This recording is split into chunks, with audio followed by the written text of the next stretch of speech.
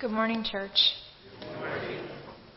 We open your Bibles with me to Luke chapter 20, verse 45, and we're going to read through 21, verse 4. It's page 1636, 1636.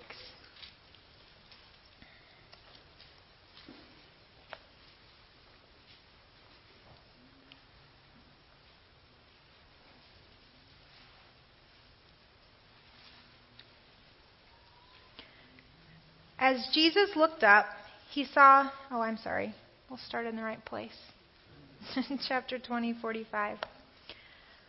While all the people were listening, Jesus said to his disciples, "Beware of the teachers of the law. They like to walk around in flowing robes and love to be greeted with respect in the marketplaces and have the most important seats in the synagogues and places of honor at banquets. They devour widows' houses and for a show make lengthy prayers. These men will be punished most severely." As Jesus looked up, he saw the rich putting their gifts into the temple treasury. He also saw a poor widow put in 2 very small copper coins. "Truly I tell you," he said, "this poor widow has put in more than all the others. All these people gave their gifts out of their wealth, but she, out of her poverty, put in all that she had to live on." This is the word of the Lord.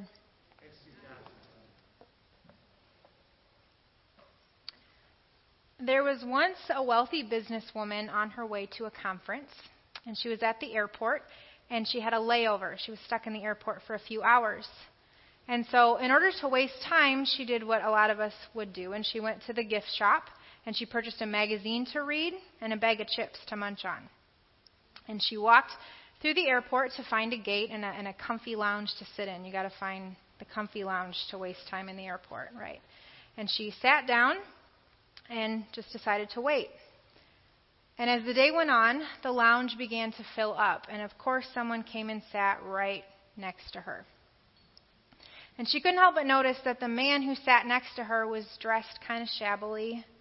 And he was kind of scruffy. And he didn't smell so nice. But she didn't move because that would be really rude to get up and leave, right? And so she popped open her bag of chips and she set it next to her. And she began to page through her magazine. And before long, she noticed that after she would take a chip out of her bag, the man also would take a chip out of her bag and eat this chip. And so she's sitting here reading this magazine thinking, like, what do I do? Like, what kind of person eats my chips? Who is this crazy man eating my chips? So she doesn't want to cause a scene, so she just kind of deals with it. And she eats a chip, and he eats a chip, and go back and forth. Well, pretty soon the man pulls out the very last whole chip in the bag. And she looks at him like, "Man, you eating my last chip?" And he smiles at her, and he cracks it in half. And he gives her one half, and eats the other. At this point, she's done, right? Like, this man is crazy. I don't want to deal with this. I'm out. So she got up and left and went and found another seat and reached in her bag for her cell phone, only to find the familiar crinkle of a chip bag. Evidently, she wasn't the one sharing her chips. She'd been eating his chips the whole time. We as people love to judge each other, right? We look at the way people are dressed, the way that they act, the way that they smell even. We pay attention to every detail about them, because we want to know what kind of people they are, right? You want to know what kind of jobs they have, how much money they make. You want to know what they believe. You want to know what they do when people aren't watching. We're trying to decide if we should trust them, if we are better than them, if we should like them. In this story, the pride of this businesswoman told her that there was no way that she could be the one at fault in this situation, right? She was certainly so much better than this dirty man, and there's no way. Pride told her that she was superior in this situation. And on the other hand, humility told this man, who maybe had nothing but that bag of chips to share, that it was okay to share even his last chip with this stuck-up lady next to him. Now, this would be a misconception, right? Both of them sort of had misjudgments about the other. And often, misconceptions about each other can lead to some pretty big consequences. Now, in this case, the consequences aren't that big of a deal, right? This woman's a little bit embarrassed, maybe a little sheepish, and the man probably has some hurt feelings because this woman clearly was judging me, right?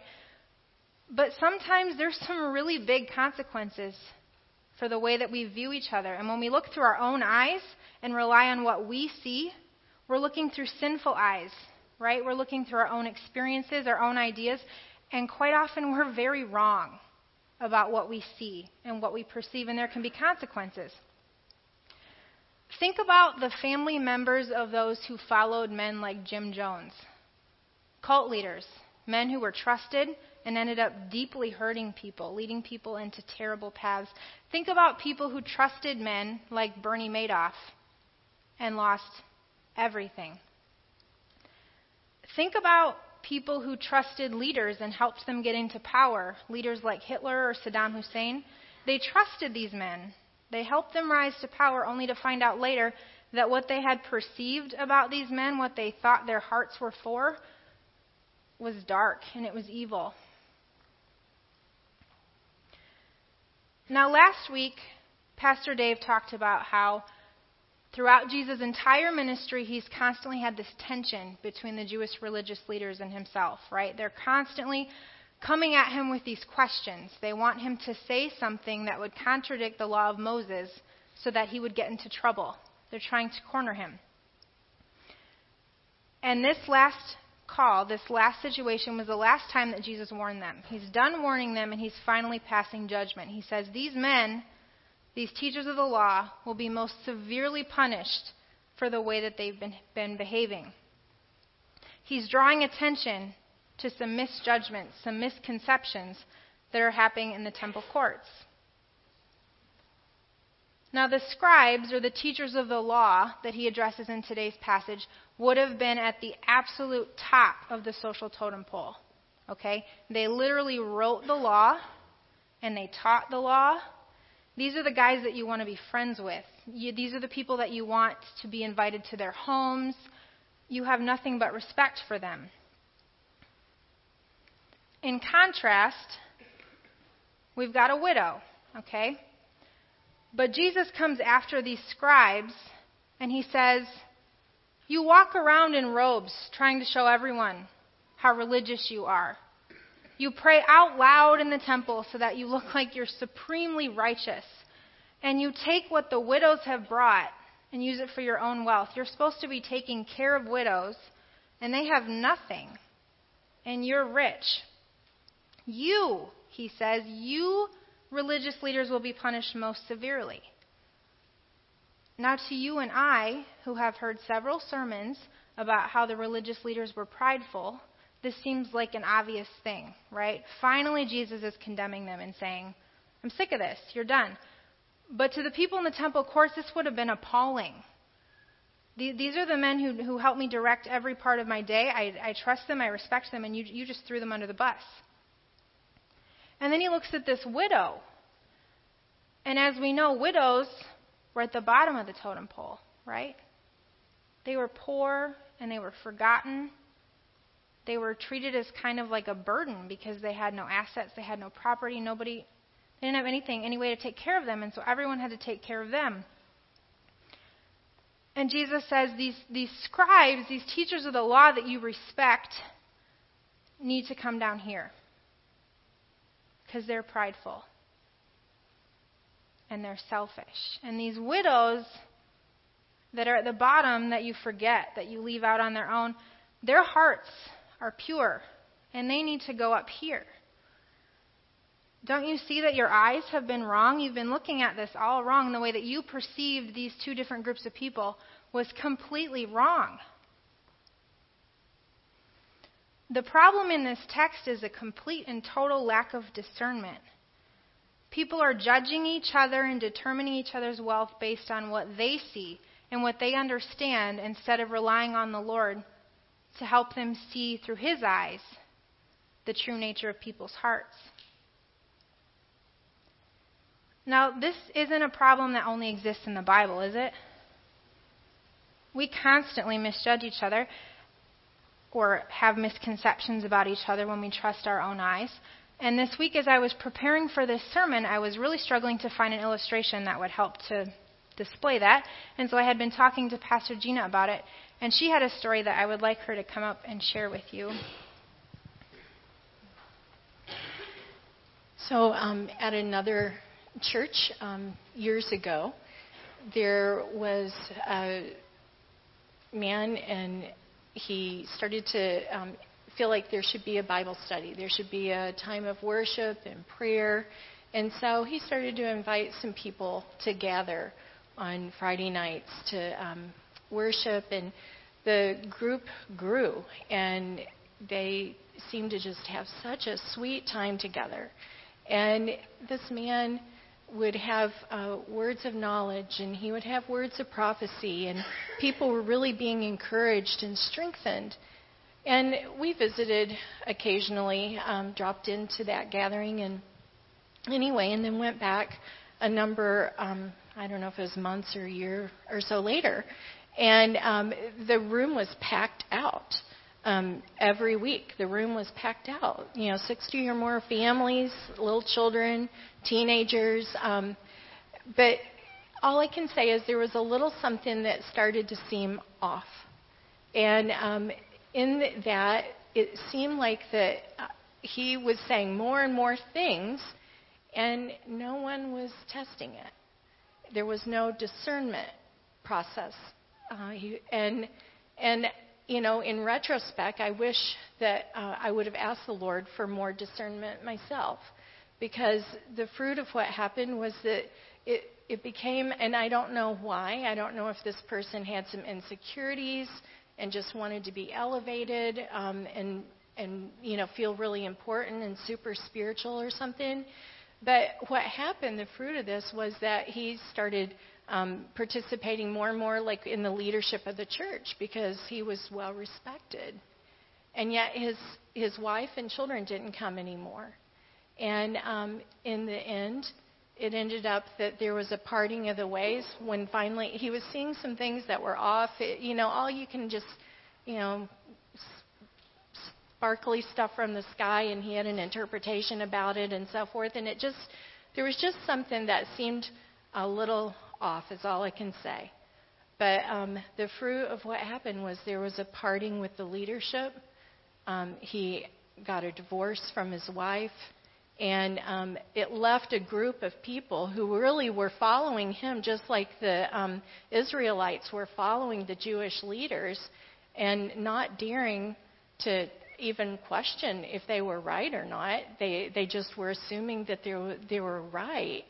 But yet it left them very devastated, confused. Some of the young families left the church.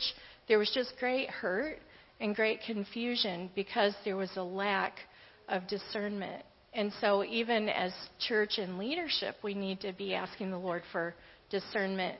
But also these kind of situations, as Jaleesa is preaching about today, affect our very own individual lives as well. We can be easily misled if we don't ask for that gift of distinguishing of spirits, of discernment. And so that's a story to illustrate the consequences if we don't. Thank you. So, two things. We can see that misconceptions and a lack of discernment without asking for the Lord's guidance can have serious consequences, and also that discernment is not just for the leaders. This is something for everyone. So if we go back to the text, there's something very unique in this text. So previously, whenever Jesus was preaching and teaching, he would preach and teach to the people around, which often was a crowd of people or often was the religious leaders. But in this case, the people are all around, but it says that he turns to his disciples. So the rest can hear, but this is a message specifically for his disciples. Now, why is that in there? So this is a crucial time in Jesus' ministry. He is on his way to the cross, and in just a couple of weeks, he's going to participate in the Last Supper.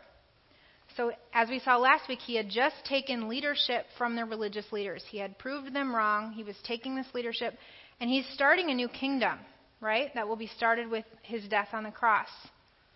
And who's going to lead this new kingdom, this new covenant with God in this new church? It's these disciples. Jesus is turning to them and saying, watch out. Do you see what can happen when you use your own eyes and you don't use the Lord's discernment? We can have serious consequences. Watch out. I need you to seek discernment. I need you to seek the Lord for every decision that you make. You see, this new kingdom and covenant is going to face a lot of persecution and a lot of hostility. As we've seen, the Jewish leaders are not very excited about what's going on, and they're not going to handle this very well. The Roman pagan culture, the ruling culture at the time, is not very excited about this, and there will be persecution from there as well. The enemy is going to try to destroy this new kingdom and new covenant on earth, and it is vital that these disciples are able to discern the true hearts and nature of people that they will both put in positions of leadership, that they will be ministering to. This is crucial.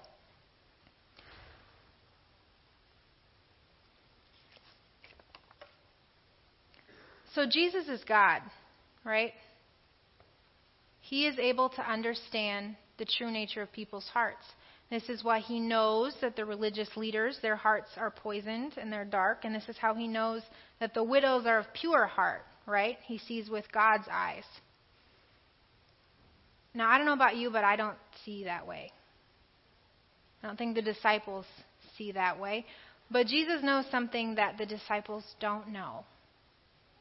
That when he dies on the cross, his Father God in heaven is going to send down his Holy Spirit to be with the disciples.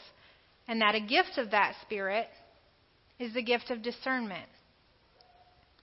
Now, the gift of discernment is a gift that is given freely to the disciples, but is a gift that they have to seek out. But this isn't a gift that's just for the disciples. God sends his Spirit for you and I, and he's willing to give us the gift of discernment as well.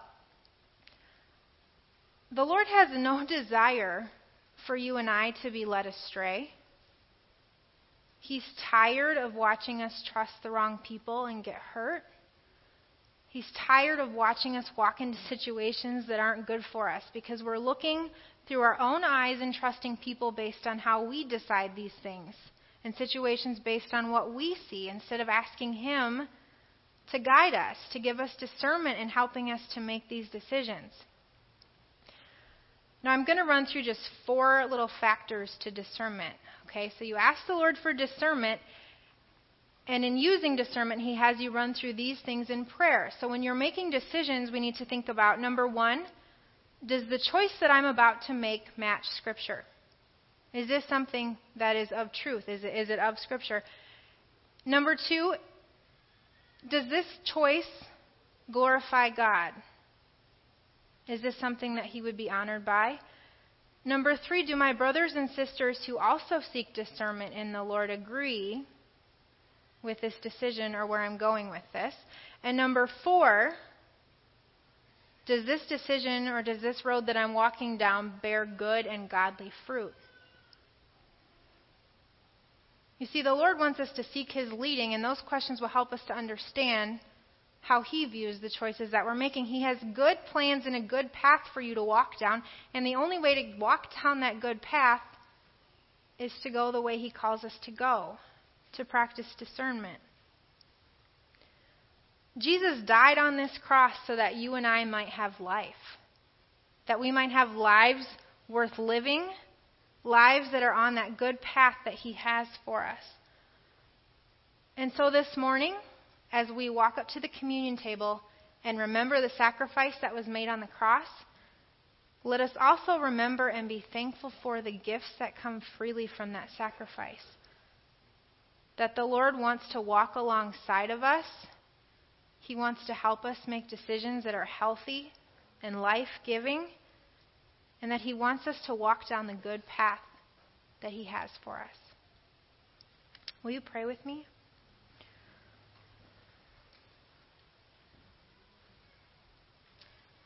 Dear Heavenly Father, we thank you so much for your sacrifice on the cross. Lord, that you died that we might have life. Lord, we thank you that you have good plans for us and that you want to help us to make decisions that are healthy and that are life-giving, Lord. And we just ask that you show us how to draw near to you, that you bless us with this gift of discernment, and that you help us to seek you in all the decisions that we make in our lives. In Jesus' name, amen.